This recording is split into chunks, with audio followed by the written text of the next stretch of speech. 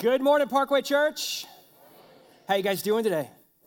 Good. I am so glad you're here with us as we continue our journey through Scripture. We're in a section of the Scriptures called the Gospels, where we're looking at the eyewitness accounts to Jesus' life. And today's story is one that means a lot to me because 24 years ago, this little church in the mall in Victoria invited me to come down and to speak to their students. We had been talking about me coming to be the student pastor for weeks, and this was kind of a test run, so to speak. And so we built this retreat. We went to Port Royal, down on the beach. It was a beautiful setting, a great place. And about 30 students, junior high and high school, were there, and they were ready to learn from me. And what did I teach? I taught them the story that I'm going to teach you today. It's the story of Thomas. And I did something then that I'd never, ever done before. I created this little speaking technique called Mike's World, where I would say that I'm about to step into character. I'm about to tell you the story. It's not exactly as written, but it's kind of how Mike sees the world in Scripture. And then I stepped into character and told them the story from a firsthand view. It was an amazing weekend together. There was worship, there was teaching. We played this game out on the beach. It was kind of an obstacle course or a relay race. And the only thing I remember is that the last leg of this relay race was supposed to have an adult leader carry a junior high kid on their back, like piggyback, right? And so they're giving me the test run, so you know who has to run the final leg for their team. And so I've got this junior hire on my back running from the beach up the boardwalk at Port Royal. And I'll never forget it. Brian Williams is behind me. And he's got the smallest junior high kid you've ever seen in your life on his back. And he says, "Get out of the way, preacher. I'm coming through." So I step aside and he won that race. And I got the job. And so the story I'm going to tell you today is the story of Thomas. And it's the story of a man who is known for his biggest regret. Can you imagine that you would be known for that which you regret the most? Well, Thomas is known as one who doubted God. When you hear the name Thomas in Scripture, it always is with that leader, doubting Thomas. He had a low point in his life, and he's known for it. But what I want you to discover today is that the grace of God does a couple things. It keeps us from taking steps that we will regret. It protects us. But the grace of God overcomes even the worst regrets and the biggest questions that we have in life. Like I think about one of the ways that God's grace protected me when I was 17 years old. A group of friends and I had a big plan. We would have a fun night together, and then we would go from Sugar Land into Montrose, and we would get tattoos. Sounds like a solid plan for a group of 17-year-old guys, doesn't it? And so my plan was to get a UT Longhorn tattoo right here on my ankle, because that's where guys got their tattoos back then, just for the record. And I was planning on going to the University of Texas. Well, as a graduate of Sam Houston State University, I sure am glad that I don't have a Longhorn tattoo on my ankle. And as student pastor and then senior pastor of a church full of Aggies, I'm not sure we could have overcome that tattoo, friends. I'm not sure. God's grace protects us from our biggest regrets. Can you look back at your life and say, God has protected me from doing some things that I would later really regret? God has protected me from taking some steps, building some relationships, accepting a job, making a purchase, whatever. Drinking again? Has God, by His grace, protected you from your regrets? Well, if we look and say yes to that, we're also going to learn from Thomas today that Jesus not only protects us from our greatest regrets, but Jesus allows us to be an eyewitness of His grace, even when we do something that we don't want to be known for. This is the story of Thomas. You know, I lived a full life. I walked with Jesus. I followed him. I obeyed him. And yet I had this one moment. And when I say one moment, I really mean about a week of struggle. I wasn't always weak in my faith, but when they came to me and said, the tomb is empty and he's alive. How can a tomb be empty? I saw him die. And then they laid him in a tomb. I saw it. They rolled a stone in front. They sealed it. They even posted guards so that nothing could happen to his body. And now they come back and say, the tomb is empty and he's appeared to us. How could I believe that? Why in the world would all of my friends be pulling this joke on me?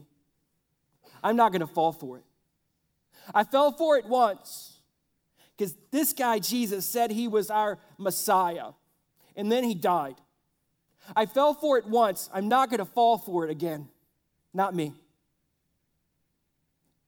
So that's why I'm known as Doubting Thomas. Because when everyone else said he's alive, I said, I'm not going to believe it until I see it. Not to give away the end of the story, but this is just how good Jesus was to me. Even when I had big questions, he came to me. He didn't come to me exactly when I would have hoped. He came to me exactly as his timing was perfect for me.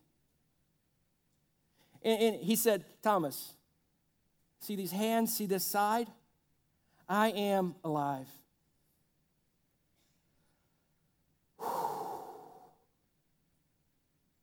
My doubt, my question was erased. My friends weren't pulling a prank on me.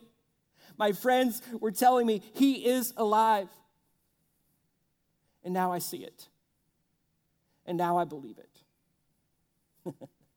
But you still know me for my questions. But my story is about so much more. My story is about the one who showed me his grace despite my regret, despite my questions. This is the story of Thomas. And as we look at the story of Thomas, we're going to focus in on 2 points of Thomas's life. Because Thomas, if he didn't have that week of questioning, he wouldn't be known as Doubting Thomas. He would likely be known as Great Faith Thomas. He would likely be known as Bold Faith Thomas. He would likely be known as a hero in the story as opposed to being one who is called a doubter in the story of God. Because you see, Thomas had a high point. You can fill in that blank. He had a high point. And here's how it played out. When Jesus got word that his friend Lazarus was sick, the disciples were concerned because Jesus wanted to go and to be with Lazarus and to be with Mary and Martha. But the last time they were there, Jesus was threatened. He was almost stoned and his life was almost taken. And so the other 11 disciples shrink back. They say, don't you remember, Lord, last time we went there, you were almost killed. And Thomas, who was known as Didymus, which means twin, Thomas spoke up and he said, let us go, let us die with him. That's the stuff that spiritual legend is made of. And that's our boy Thomas declaring it. If Jesus dies, we die. If he goes, we go. If it cost us everything, it cost us everything. This was the high point of his spiritual life. But he's not known for this moment. Can you imagine having this moment with Jesus? And that's not the one that everybody remembers? That's not the one that everybody talks about? When Thomas said, let us go, let us die with him, it set the stage for Jesus to talk to Lazarus' sisters and to say, I am the resurrection and the life. No one comes to the Father but by me. It set the stage for Lazarus to be called from the grave, to show that Jesus has power over life and death. He's in control of all. And yet Thomas isn't remembered for that. He's remembered for a low point. And you can fill in that blank. He's remembered for a low point. After Jesus was crucified, they buried him. And they rolled a stone and they sealed it and they guarded the tomb. And Thomas, this man of great, bold faith, saw his Savior, his Messiah, die. Now, Jesus had told them all along, I'm going to be handed over to people who are not good people. And I'm going to be beaten. I'm going to be crucified. I'm going to die. Remember last week, Peter pulled Jesus aside and scolded him and said, may it never be, Lord, when Jesus was telling them exactly what would happen. And I don't know why the disciples didn't have instant recall when they saw that stone roll in front of the tomb. I don't know why they didn't have instant recall and say, this is exactly going according to plan. This is exactly what he told us would happen. They didn't see it, especially Thomas. And so they buried Jesus, and Friday, Saturday, and then Easter Sunday as we celebrate it today. Women came to the tomb early, expecting to find a body that they would treat with spices. But what did they find? They found the tomb was empty. They found his grave clothes folded nicely. An angel of the Lord asked them, why do you look for the living among the dead? And they ran back to tell the others that Jesus is alive. And then Jesus, to prove that he truly is alive, appeared to a group of people, minus Thomas. This group of people saw the risen Savior, but their friend Thomas wasn't in the crowd. So can you imagine rolling up on that scene if you're Thomas? He's alive, he's alive, he's alive. I just went out to get milk. He's alive, he's alive, he's alive. What's up with that? He says, I'm not going to believe until I can see where they pierced his hands and where they pierced his side. I'm not going to see it until I can touch it, and I'm not going to believe it until this happens. So a week later, some of your translations say 8 days later, Jesus appeared again to the followers. And this time, Thomas, Didymus, the twin, was with them. How would Jesus respond to Thomas's doubt? How would Jesus respond to his low point, to his questioning? Well, Thomas was about to be an eyewitness to God's grace, because Jesus walks right up to Thomas. And I love it because if you read what Thomas wants to see, Jesus shows him exactly what he's looking for. When Thomas says, I'm not going to believe until I can see where they nailed you. I'm not going to believe until I can see and feel where they pierced you in the side. Jesus says, look, Thomas, I am alive. It's an amazing exchange. Despite his low point, Jesus comes to him. No matter the questions that are being asked by Thomas, Jesus answers them. Listen how it plays out. John 20, 26 through 29. A week later, the disciples were in the house again, and Thomas was with them. Though the doors were locked, Jesus came and stood among them and said, peace be with you. Now, he's got to say that because he is both our risen Lord who's able to walk through walls and doors, so he's got to say, peace be with you. What that means is don't freak out, fellas. It's me. So what did he do? Then he said to Thomas, put your finger here. See my hands. Reach out your hand and put it into my side. Stop doubting and believe. Thomas had questions. Jesus had answers. And Jesus said, stop doubting and believe. What would Thomas do? He said to him, my Lord and my God. And Jesus, knowing the condition of our heart and the condition of our lives, knows that when Thomas says, my Lord and my God, he's believing that Jesus is alive, that he is the Messiah, that he is the Savior, that he is everything that the world hoped for and is looking for. my Lord and my God." Then Jesus told him, "Because you have seen me, you have believed. Blessed are those who have not seen and yet have believed." I love that statement by Jesus. It says, "Thomas, you believed because I showed up and showed you my hands and my side. But blessed are all of those that will follow you." That's you and me. "Blessed are all of those that will follow you who will believe without seeing, who will have faith. Blessed are they." If you're here today and you've never had that moment where you have believed in Jesus like Thomas believed in Jesus, like I've believed in Jesus, where he showed himself to you to be the truth of God, to be the Savior of the world. The Bible says that we're all sinners who need a Savior, and that Jesus is both the Savior and Lord of all of the earth. And he invites you to believe in him just like Thomas did. Stop doubting and believe. See, Thomas's story is a story that we can all step into, because all of us have questions. All of us doubt in some way. When we doubt about the future, we call it worry.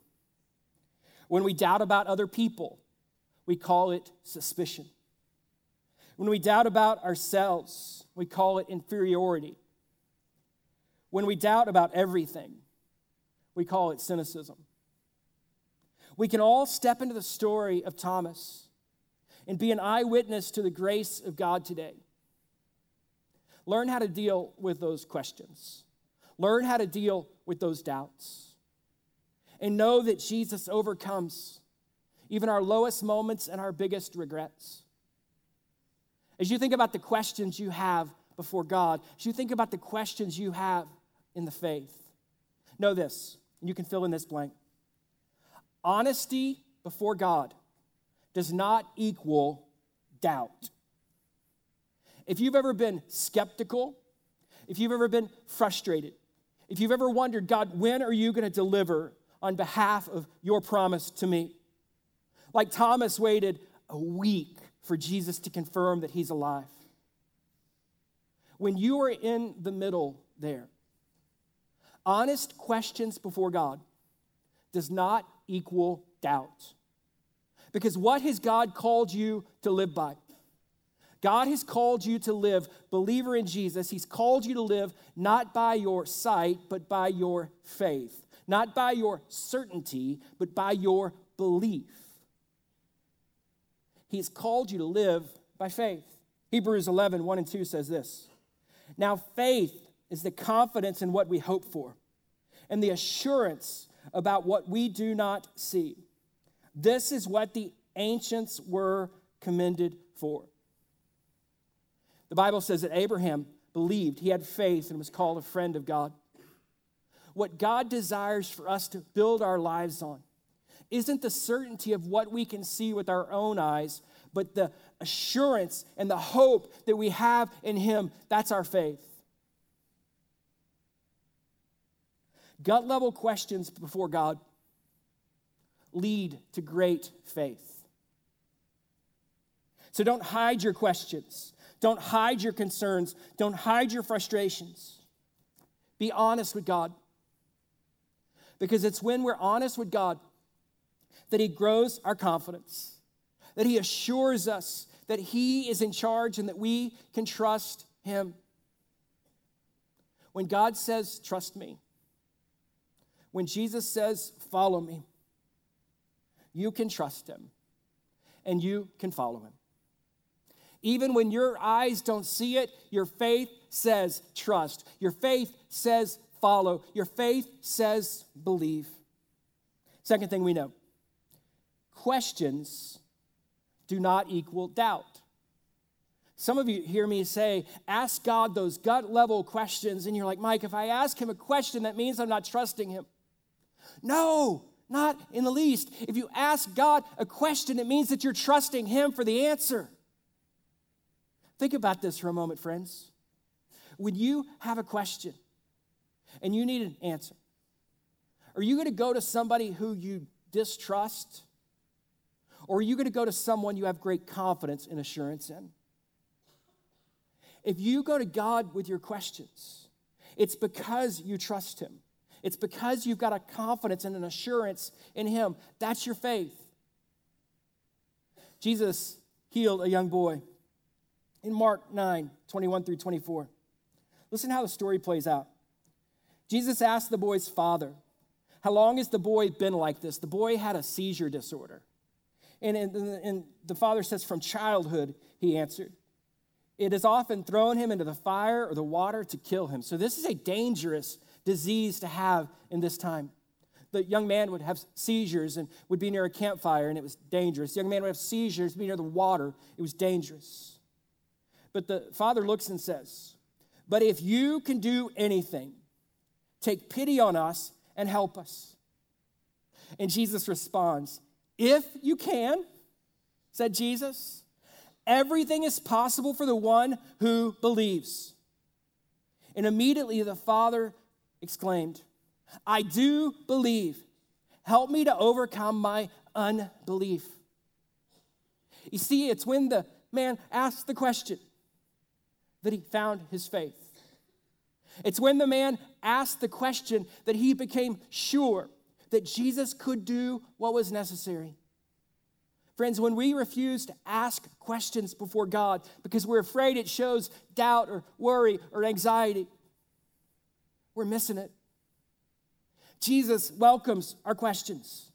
Jesus welcomes our inquiries. The question is, where do you go when you have questions in life? You go to God in prayer. Where else do you go? You go to the Bible for truth. Where else do you turn? You turn to people for understanding and wisdom. One of the things that I love about Thomas is that he didn't bail on his community. He was the only one who was questioning whether or not Jesus was alive. Everyone else had faith. He had questions. And he didn't bail on them. He didn't say, you guys are nuts. I'm out of here. He didn't say, God is working in your life but will never work in my life. I'm out of here. He stayed with his community. He asked his questions. And Jesus met his need.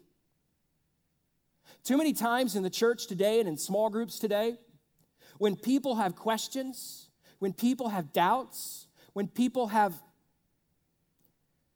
a great need before God, rather than turning to him in prayer and rather than turning to Scripture and hanging tight in community, they run and hide. Because they say this faith stuff works for everyone except me. Thomas didn't do that. And you don't have to either.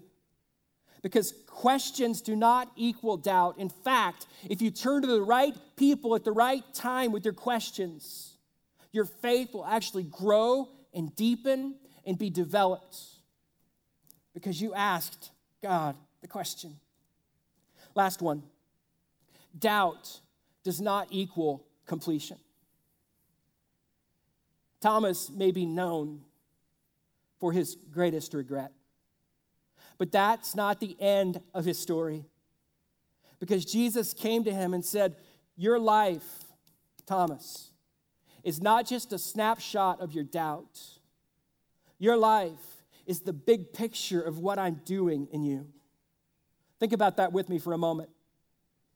Is your life just a series of pics that are taken, single snapshots, some high moment snapshots, some low moment snapshots, some very boring snapshots?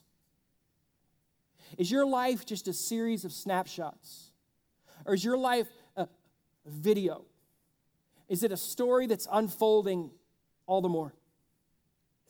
Friends, too many times as believers, we think that our life is just the most recent snapshot we've had. Some of you walk in today with a really beautiful snapshot. You had a great Thanksgiving, and you're like, look at this. I've got a high point snapshot to share with everybody. Others come in with a low point snapshot, and you wonder, is this how my story goes? Well, doubt failure, regrets, do not equal completion. Philippians 1, verse 6. It's a verse that can give every believer great hope and confidence and assurance. Listen to what it says. Being confident of this, that he who began a good work in you will carry it on to completion until the day of Christ Jesus. Did you see it? We can be confident that our lives are not a snapshot of success and failure, but our lives are a story of God working and willing to make us more like him. Your life is not a snapshot of failure, doubt, or regret. Your life is the story of Jesus working, and he's going to continue to work until the very end of the age. He's not done with you, and he's not done with me. The story continues. The credits haven't rolled because he is at work. Friends, when we know that God's at work, we can let those moments of faithfulness help us trust God again and again and again and again. I want you to hear the story of a family within our church that saw the faithfulness of God on display. Brian and Kate Crookshanks have been a part of our Lone Tree family since the beginning. And their story is a story of God providing and God answering their questions and God working and willing in them. Let's check it out. How are you guys doing? We're good.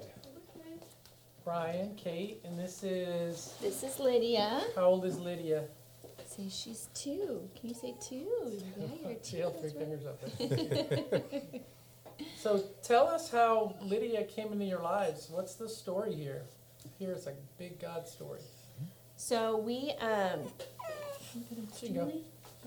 Miss Julie. So we knew we wanted to adopt pretty much from the time we got married. That's one of the things that we talked about. We really felt that on our heart, and then I don't know, we moved and we had the boys, and then after we had our 2 boys, Caleb's 6 now and Jacob is 4, we decided we wanted to go forward with adoption. So yeah. So walk us through the process, and how did God show up during this time when you made a decision, and what happens next? So we started looking into it a couple years ago, about April, and that ended up being about the time that she was born, actually. And so we started by looking at different adoption agencies, decided on one that we liked, and then we started looking at countries, decided on which country we wanted to go to. And then at that point, we kind of went back a little bit. And so at that point, we kind of paused a little bit and wondered, is this really something that we can handle? Up to that point, we had been pretty confident about that was God's plan for us to adopt, but started looking at the finances of it, because it turned out adoption was a lot more expensive than we had planned on. And we looked at our plans for the next couple of years, and how another child would fit into that, and started wondering, is this really something that we can handle? I guess the whole process of the adoption process was felt like the song where it says, "You called me out upon the water, the great unknown where feet may fail."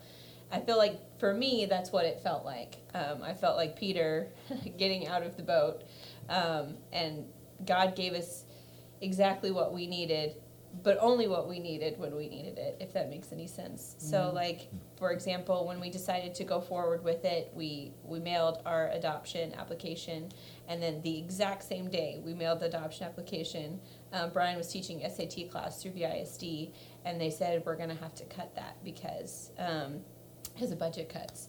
And we thought, how in the world, what do we do now? God, why? We just decided we wanted to do this. Finances are a big issue.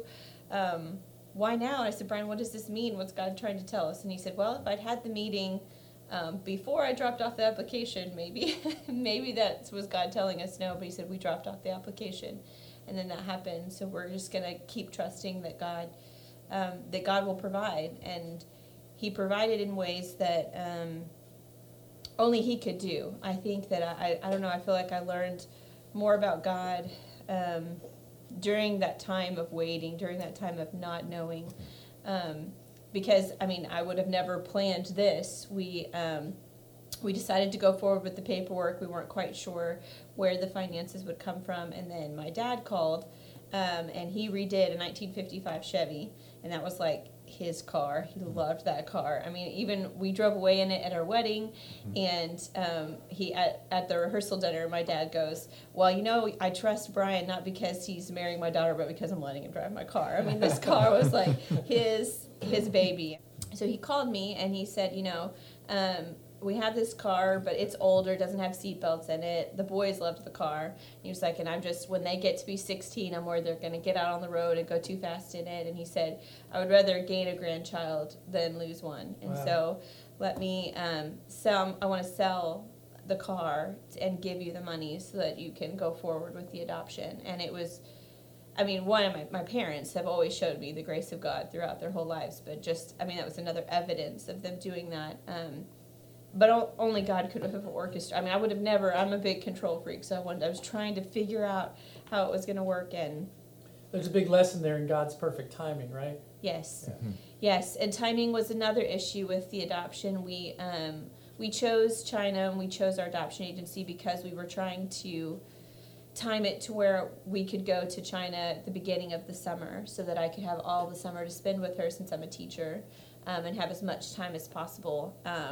And adoption, you just never know when it comes to the timeline how it's going to work. And there was some slowdown, and we just didn't know if we were going to be able to do that.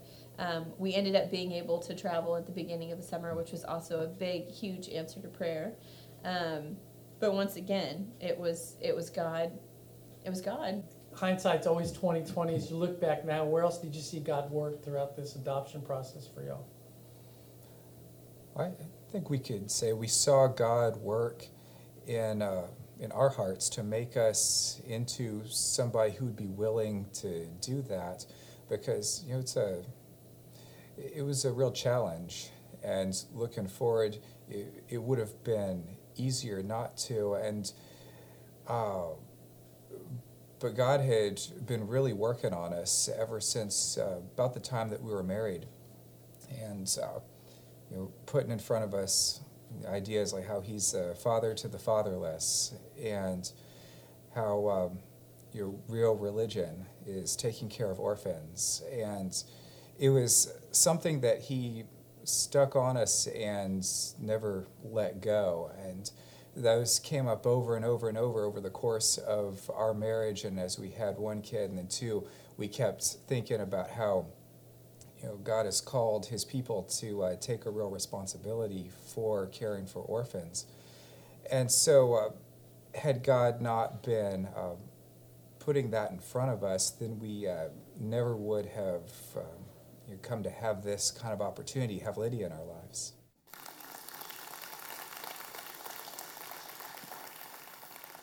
So Brian and Kate were called by God to have faith. They had questions along the way. Their faithful step would be to adopt a child. Despite their questions, they kept walking by faith. And what did God do? He proved himself to be faithful. And as you look at your life, the same God that they trusted is the God that invites you to trust him today. That same God who proved himself to be faithful to the Crookshanks will prove himself to be faithful to you. If you fast forward Brian and Kate's story just a bit, by faith, he quit his job as a school teacher and is now the director of communications for Congressman Cloud. If you quit a job to go on staff with a politician who's running for office, that's some faith. And it's faith because God had proven himself to be faithful. Will you allow God to prove himself faithful? Ask those questions. Submit to him. Follow him. Believe today that all things truly are possible with God.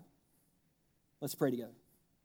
Father, we thank you for the chance to hear the story of Thomas. And Lord, we pray that you would help us to deal with our questions and to deal with our doubt.